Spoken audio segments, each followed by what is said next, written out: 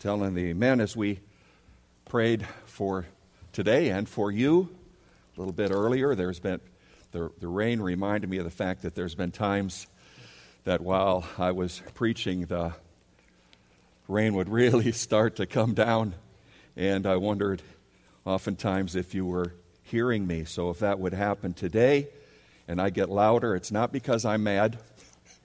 It's because I want you to be able to hear me. I want you to take your Bible and turn with me to Colossians. Colossians chapter 2. Get started this morning. Colossians, second chapter.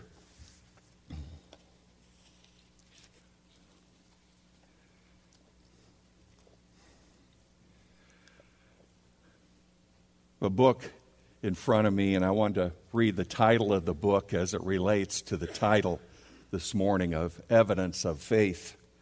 The title of the book is called The Pillars of Christian Character.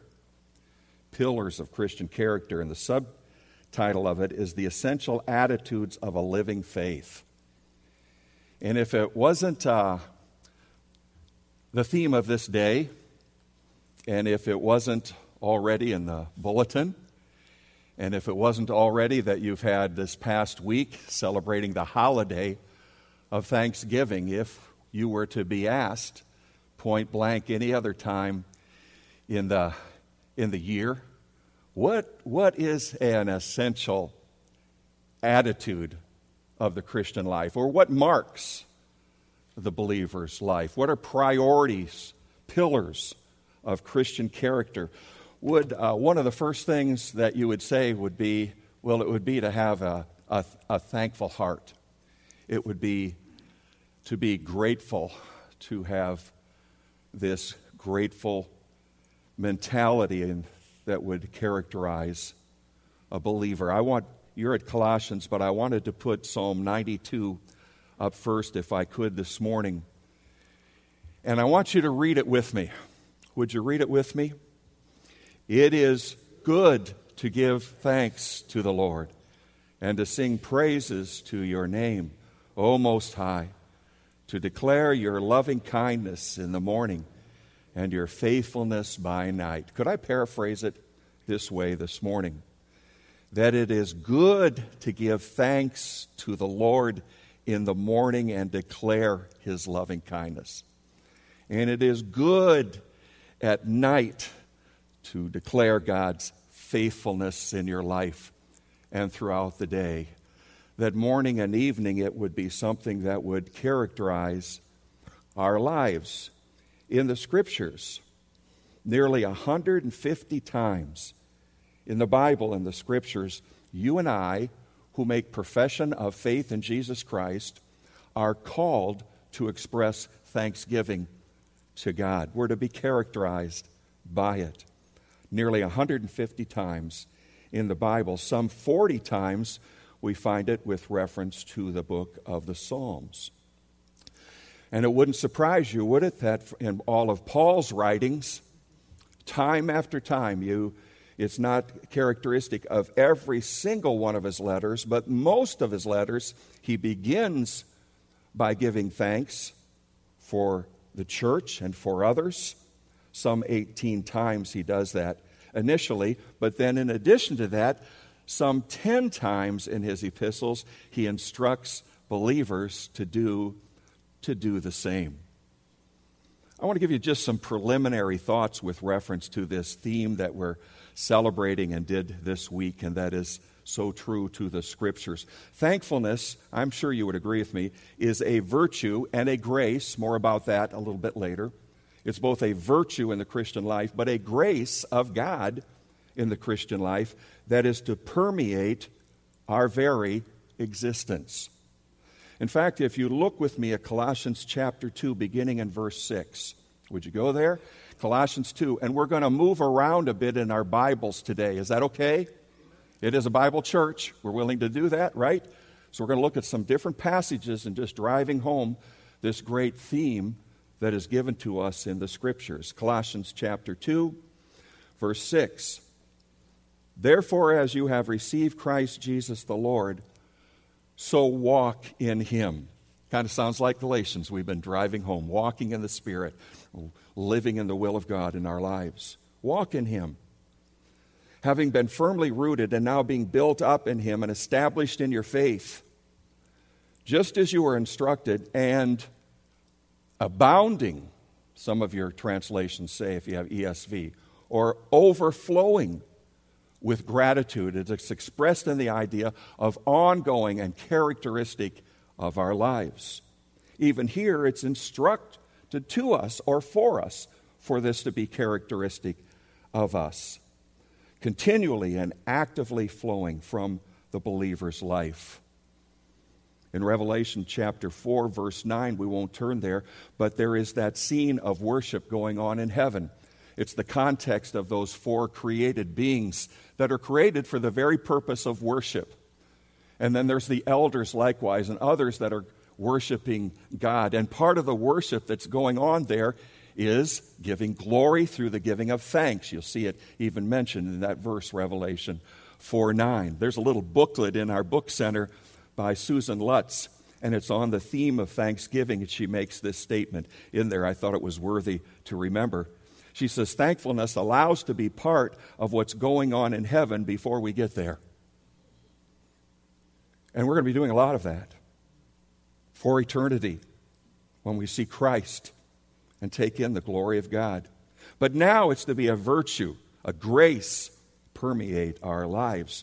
Secondly, just thinking through this, getting ready for some biblical other passages and principles, gratefulness is a primary evidence of fruit of salvation. Well, that'd be pretty evident, wouldn't it? D. Edmond Hebert says it this way. If you see a book by D. Edmond Hebert, buy it. If you don't want it, give it to me, okay? He said it's thankfulness. He's talking about thankfulness is a direct measure of the extent to which we are experiencing the reality of our union with Christ in our daily lives. It is evidence of our salvation, evidence of our union with Christ. More about this. But because knowledge of salvation should automatically cause us to overflow with gratitude for it. But third, just as a preliminary, I wanted to mention this morning, a lack of thankfulness in the believer's life. A lack of it in the believer's life, in the words of Jerry Bridges, is a most grievous sin. That's pretty strong.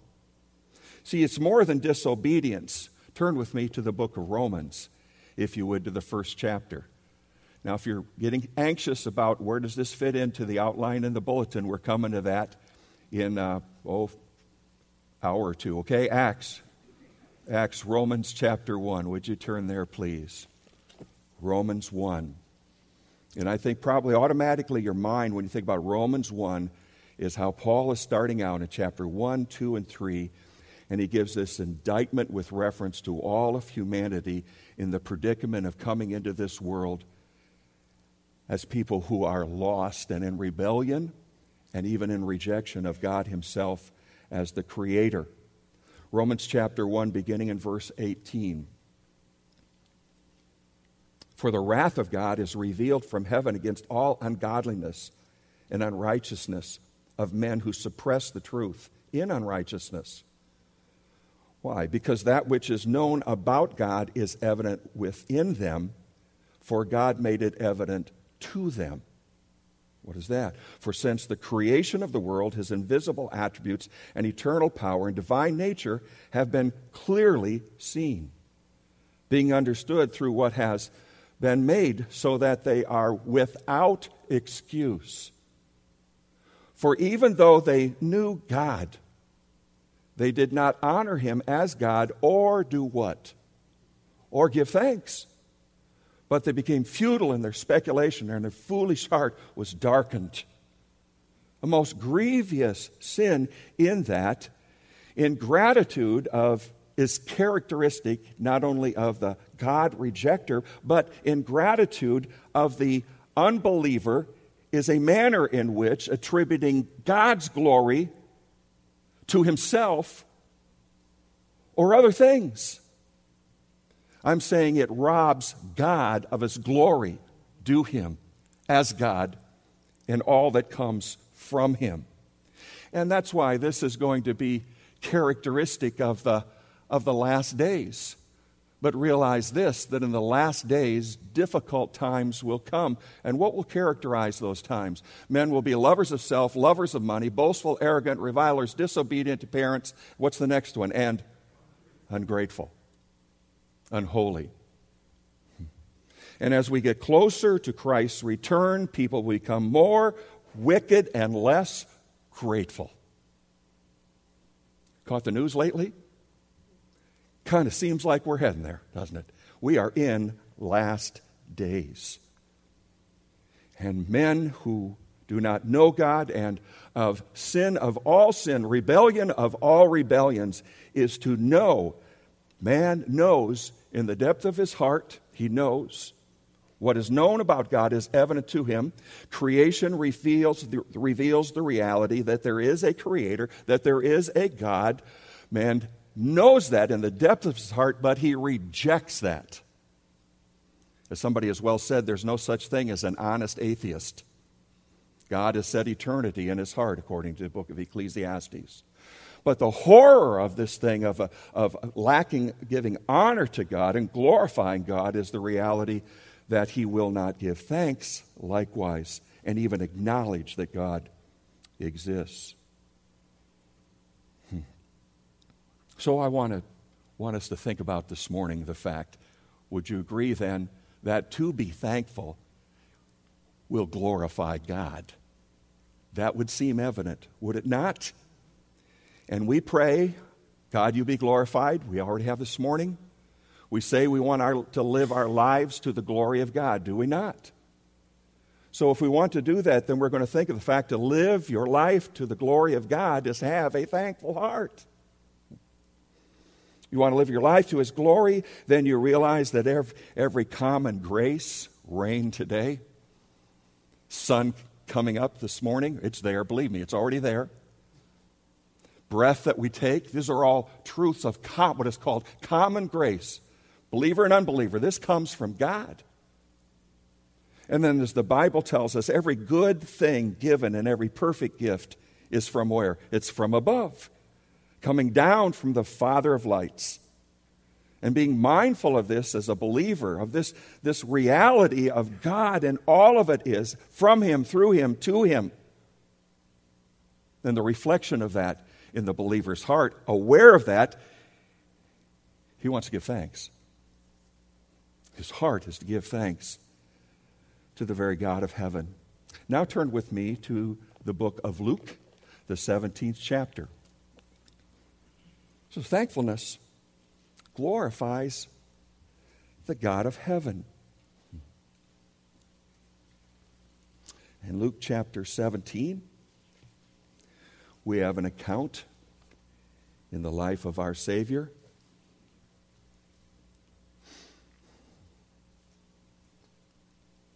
Beginning in verse 11. While he was on the way to Jerusalem, he was passing between Samaria and Galilee. And as he entered a village, 10 leprous men who stood at a distance met him. And they raised their voices, saying, Jesus, Master, have mercy on us. When he saw them, he said to them, Go and show yourselves to the priests. And as they were going, they were cleansed. Hopeless life, horrible life, terrible life physically, hopeless, away from family, away from the temple, away from worship, away from God, and cleansed. Now one of them, verse 15, when he saw that he had been healed, he turned back, glorifying God with a loud voice. And he fell on his face at Christ's feet, giving thanks to him. And he was a Samaritan. You ought to think right now about the Good Samaritan as well. Jesus is really driving this home with reference to others and what they should have done likewise. And yet there's this Samaritan who glorifies God by the giving of thanks. And then Jesus answered and said, were there not 10 lepers, but the 9, where are they? Was no one found who returned to give glory to God except this foreigner? Jesus' question about the 9 drives home the point of how someone could be so blessed, experience the mercy of God, cured of this terrible disease and hopeless life, and yet 9 failed to give thanks. And could it be right that when he references, go and show yourself to the priests, at least some of them, if not most of them, are of Jewish background? That's where he is. And so the first thing that they would do is that they would go to the priest, and the priest would give them cleansing, would affirm their being cured. They would now be acceptable in the community, be acceptable to come to temple, be acceptable to worship. So I would assert to you, if anyone would have known they ought to glorify God with thanksgiving, it were those 9. Or could I say it this way? Perhaps those who were most prone, should have been most prone to glorify and thank God, were the ones ungrateful. Could this be true of a Christian? Where were those 9? Where were those 9? And this leads to another one that I believe is worthy of us thinking, and that is thankfulness is prompted, is motivated by the believer's main thing. The believer's main thing. I have another little book here by C.J. Mahaney. Have you read this? The Cross-Centered Life. Great book. And he says in chapter 2, what's your life centered on? Cross-centered life. On Monday, Alice bought a parrot. We didn't talk, so the next day she returned to the pet store. He needs a ladder, she was told. So she bought a ladder, but another day passed and the parrot still didn't say a word. How about a swing, the clerk suggested. So Alice bought a swing. Next day, a mirror. The next day, a miniature plastic tree. Next day, a shiny parrot toy. Finally, on Sunday morning, Alice was standing outside the pet store when it opened. She had the parrot cage in her hand and tears in her eyes. Her parrot had died. Did it ever say a word, the store owner asked. Yes, Alice said through her sobs. Right before he died, he looked at me and he asked, don't they sell any food at that pet store?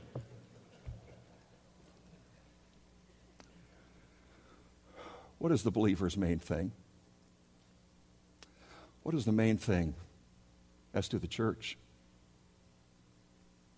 What is the main thing as to the Christian life? What has brought us here, if not Jesus Christ and Him crucified?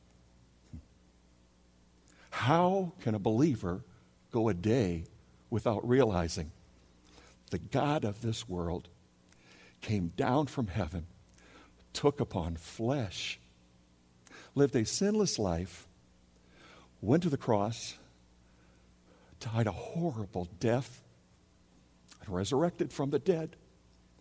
And He did that for sinners like us. And in that sacrificial death, He paid the penalty of our sin that we could be forgiven and saved. And R.C. Sproul says it best. Saved from what? Saved from the eternal agony of the wrath of God in eternal darkness in a place called hell. And God did that for you if you're a believer today. And you ought never, ever to recover from that which is first of all, Paul says in 1 Corinthians 15. That first of all, Jesus Christ died according to the Scriptures. And He died for our sins. And that He was buried and that He rose again according to the Scriptures. If that's not our main thing in the Christian life, what is? What more do you and I need to live grateful hearts? Can you say amen to that? So much beyond a holiday, beyond this day, though this is a great day. Thankfulness is motivated by the believer's main thing, which is Jesus Christ and Him crucified on behalf of sinners like us, to grant to us a forgiveness of our sins and a life eternally in His presence. Thankfulness affirms, likewise, God's infinite goodness in our lives. Now we go back to the Old Testament and turn with me to Psalm 100. The infinite goodness in the believer's life. And Psalm 100 uniquely is titled distinct from the rest of the Psalms, although the Psalms are filled with thanksgiving. But Psalm 100, if you have a Bible that gives a little introduction to the Psalm, it will tell you Psalm 100 to be a psalm of what? A psalm of thanksgiving. Psalm 100. And I'm saying this morning that thankfulness affirms God's infinite goodness in our life from time to time. Years gone back, my good friend Robert Anderson, he used to come and be in the pulpit here. This is way back, and I would go and be in his pulpit. And I found out very quickly that in Robert's church, anytime anybody would mention from the pulpit or in teaching the goodness of God and say, God is good, all the people would always say, all the time. God is good. I wonder if you believe that.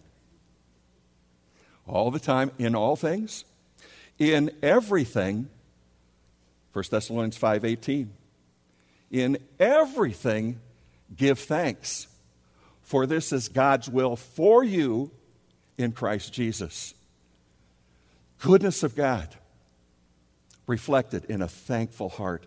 Psalm 100. 7 imperatives or commands in these 5 verses. One of them relates to the theme that we're talking about this morning. Shout joyfully to the Lord, all the earth. Serve the Lord with gladness.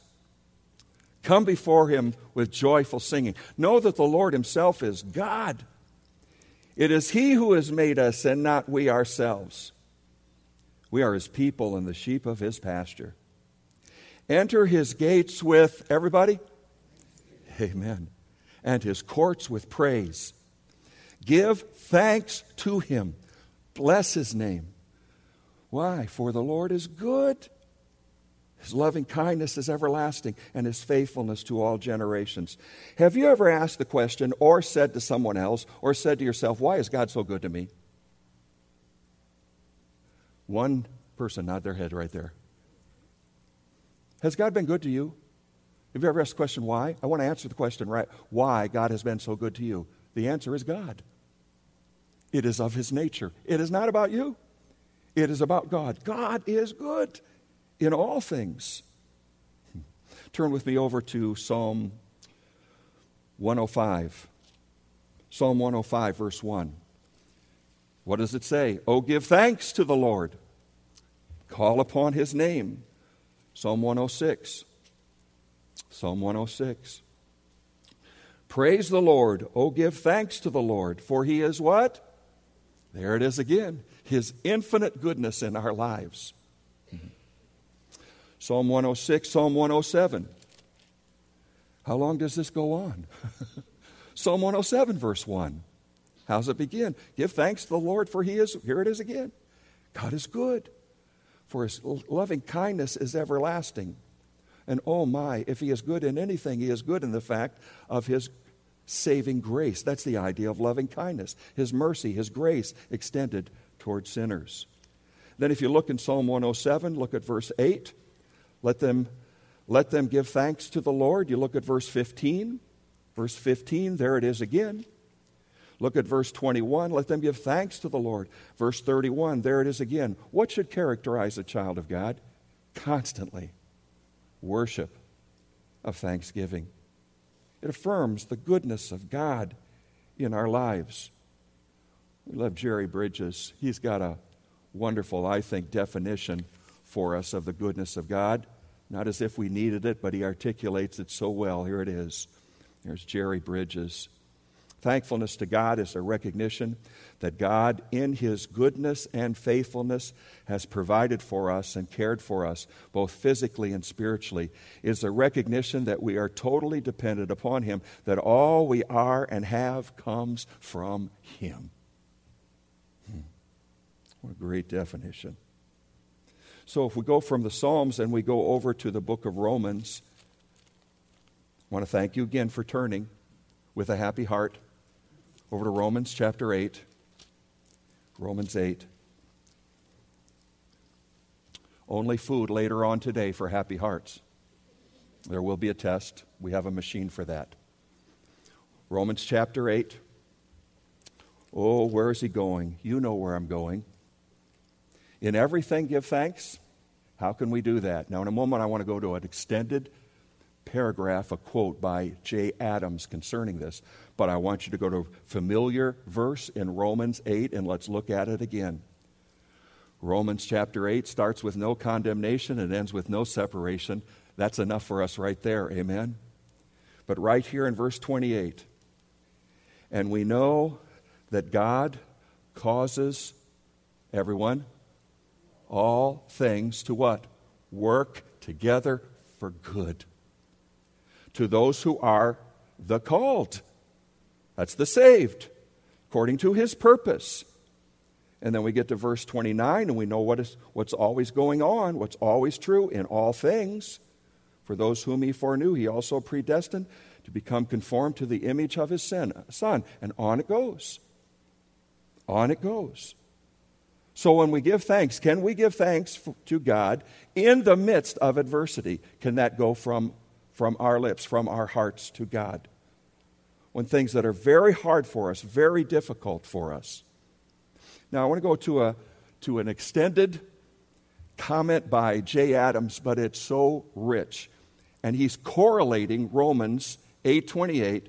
We know that all things work together for good. And he's correlating that with another familiar passage that you're aware of with reference to thanksgiving. It's Philippians 4, 6, and 7. Remember Philippians 4, 6, and 7. Just for the sake of time, I won't turn there, but I'll quote it for you. You know it.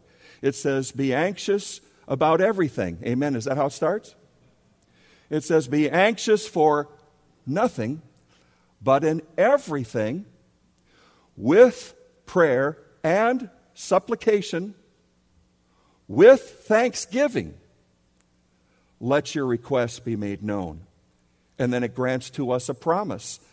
The young people on Wednesday nights, their eyes are now attentive to commands and warnings and promises. Then there is this promise in verse 7.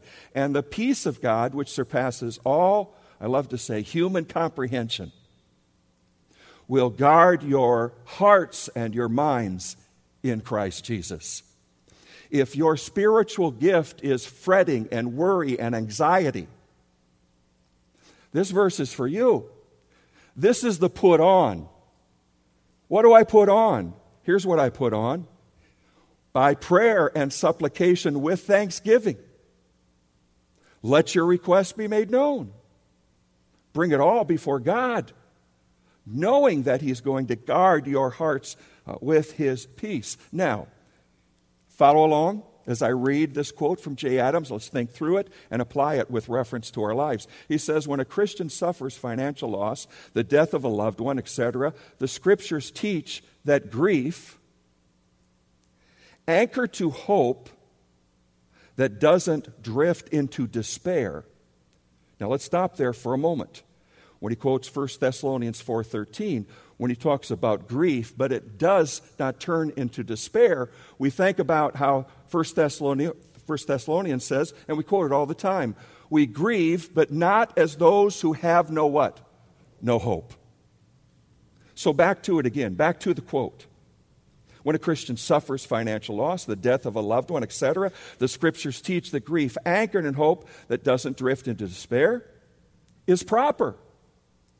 But because of the promises of Romans 8, thanksgiving also is appropriate, even if the specific reason for it do not appear immediately. The master planner is directing the course of events toward the good of his people. The trials and heartaches themselves are an essential part of that plan that ultimately calls for wiping away all tears. The prayer of thanksgiving acknowledges this. The requirement to pray thankfully rather than worry demands of the believer that acknowledgement of God's sovereign goodness. One cannot give thanks meaningfully under adverse circumstances unless he has taken the time to reflect upon the fact of God's providential control in his life. This deeper understanding of the trial, in part, contributes to the peace that follows. Yeah. So can we affirm God's goodness and kindness and mercy and blessing to us even in the midst of adversity? And I would pray that you would say amen to that.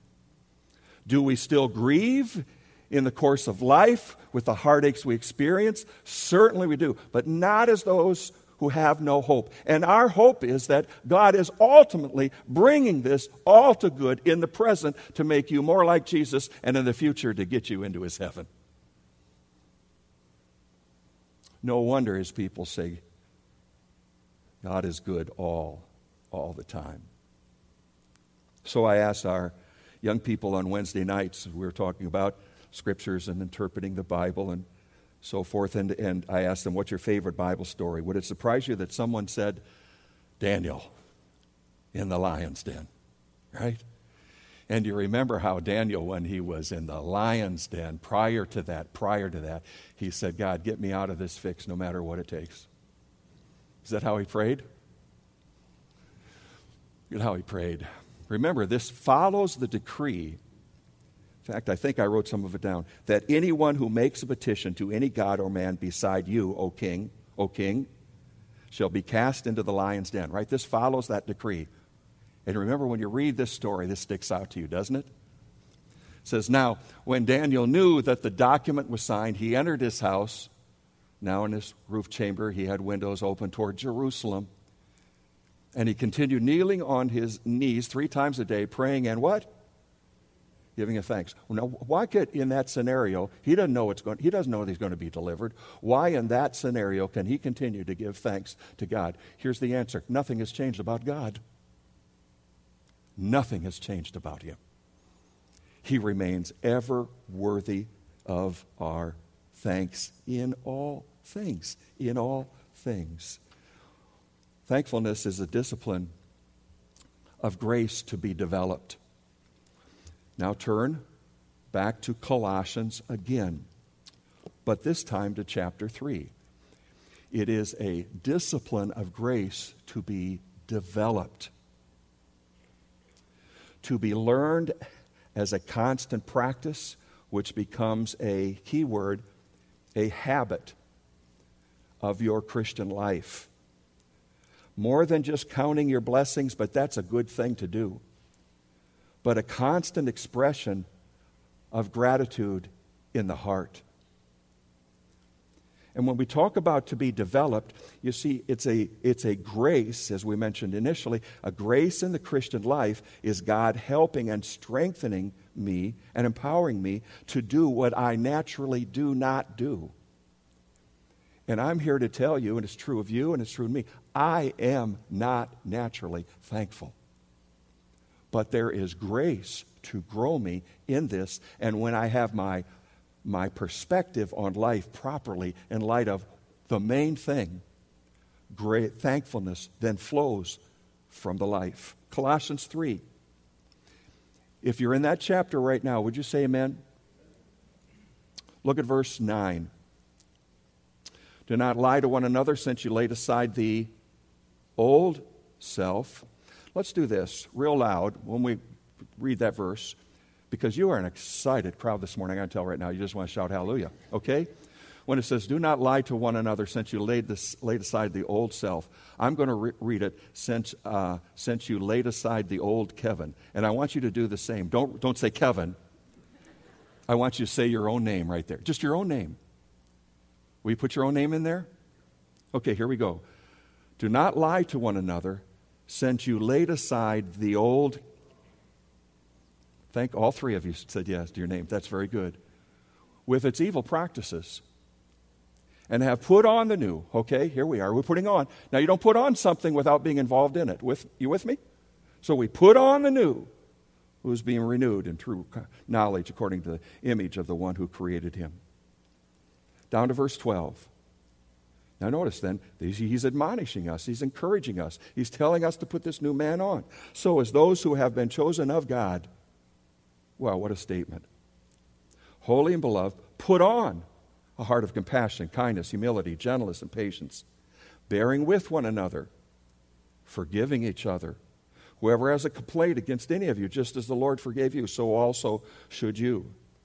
Beyond all these things, yes, put on love, which is the perfect bond of unity which we were taught last Sunday. And now let the peace of Christ rule in your hearts, to which indeed you were called in one body, and be, a little louder, and be what? Verse 16, and the word of Christ literally dwell within you with all wisdom, teaching and admonishing one another, psalms, hymns, spiritual song, singing with thankfulness in your hearts to God. There it is again. Verse 17, whatever you do in word or deed, do all in the name of the Lord Jesus, giving, everybody say, giving what? And that last thanks is one of those tenses in the original that is to make habitual of your life. What ought to mark you as a Christian? Bumper sticker with a fish? What ought to mark you? What ought to be most evident in your life? Certainly a love for people. Certainly that fruit of the Spirit that was brought home to our hearts last week. Certainly kindness. All those other virtues. But I'm telling you from the Scriptures today, over and over and over again, Christian is to be marked by a grateful heart. Wow. How do we develop that discipline then in our lives? Well, we personalize things like 1 Thessalonians 5:18. In everything give thanks, for this is God's will for me. We personalize it. For me in Christ Jesus. There are so many little things we can do that we can just drive this home. Just take a 3x5 and put 2 words on it. Be thankful. Put it in the mirror, in the bathroom. Get up in the morning. It's reminding you to do what? To be thankful. You get ready to go to bed at night. There it is again. Be thankful. There's all kinds of things that you can do. Hide the word in your heart is as significant as anything else. When you pray, always pray with what?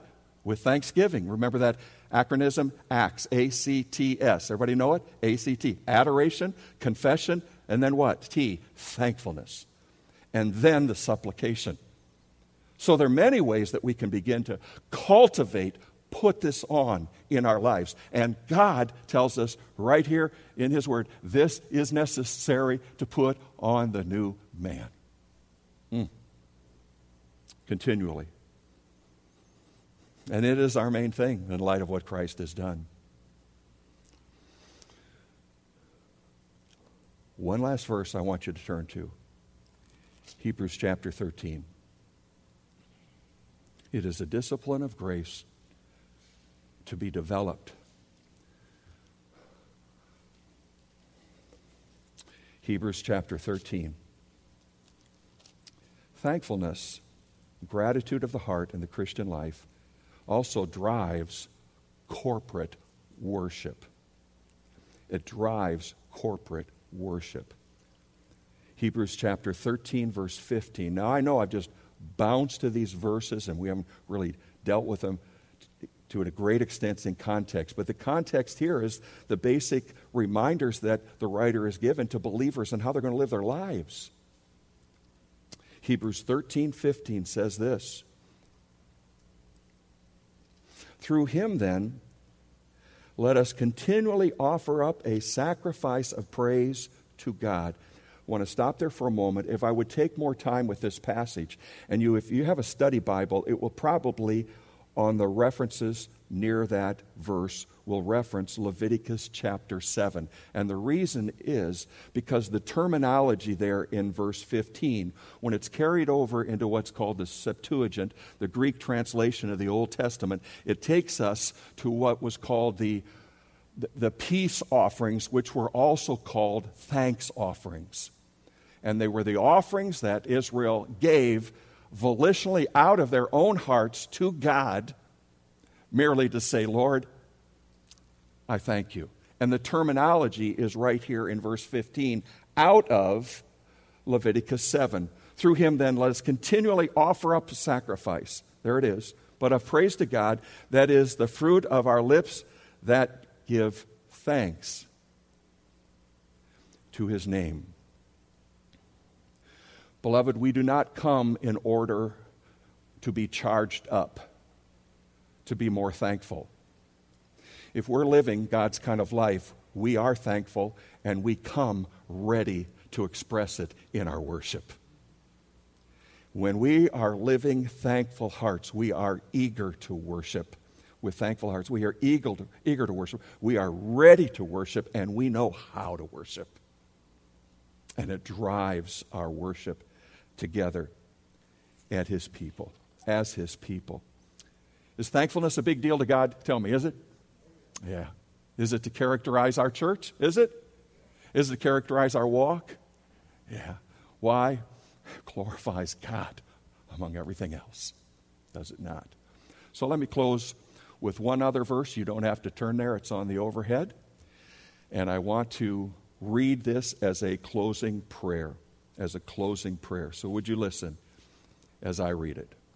David is praying this as the baton is being passed to his son Solomon, and David is reflecting upon who God is and what God has been like in David's life. Let's make this our prayer too. Let's make this your prayer as I read it. Yours, O Lord, 1 Chronicles 29, 11 through 13. Yours, O Lord, is the greatness and the power and the glory and the victory and the majesty, indeed, everything that is in the heavens and the earth. Yours is the dominion. O Lord, and you exalt yourself as head over all. Both riches and honor come from you, and you rule over all. Could this man pray or what? You rule over all. And in your hands is power and might, and it lies in your hand to make great and to strengthen everyone. Now, therefore, our God, we thank you and praise your glorious name. Can we say amen to that? Amen. Father, that is our prayer this day, this hour, and I pray that it is in our lives. And thank you for the ultimate evidence of your infinite goodness to us in the giving of your Son, that we could believe upon him, repent of our sins, and be forgiven, and have a home in heaven. We thank you for that great good news of what Christ has done.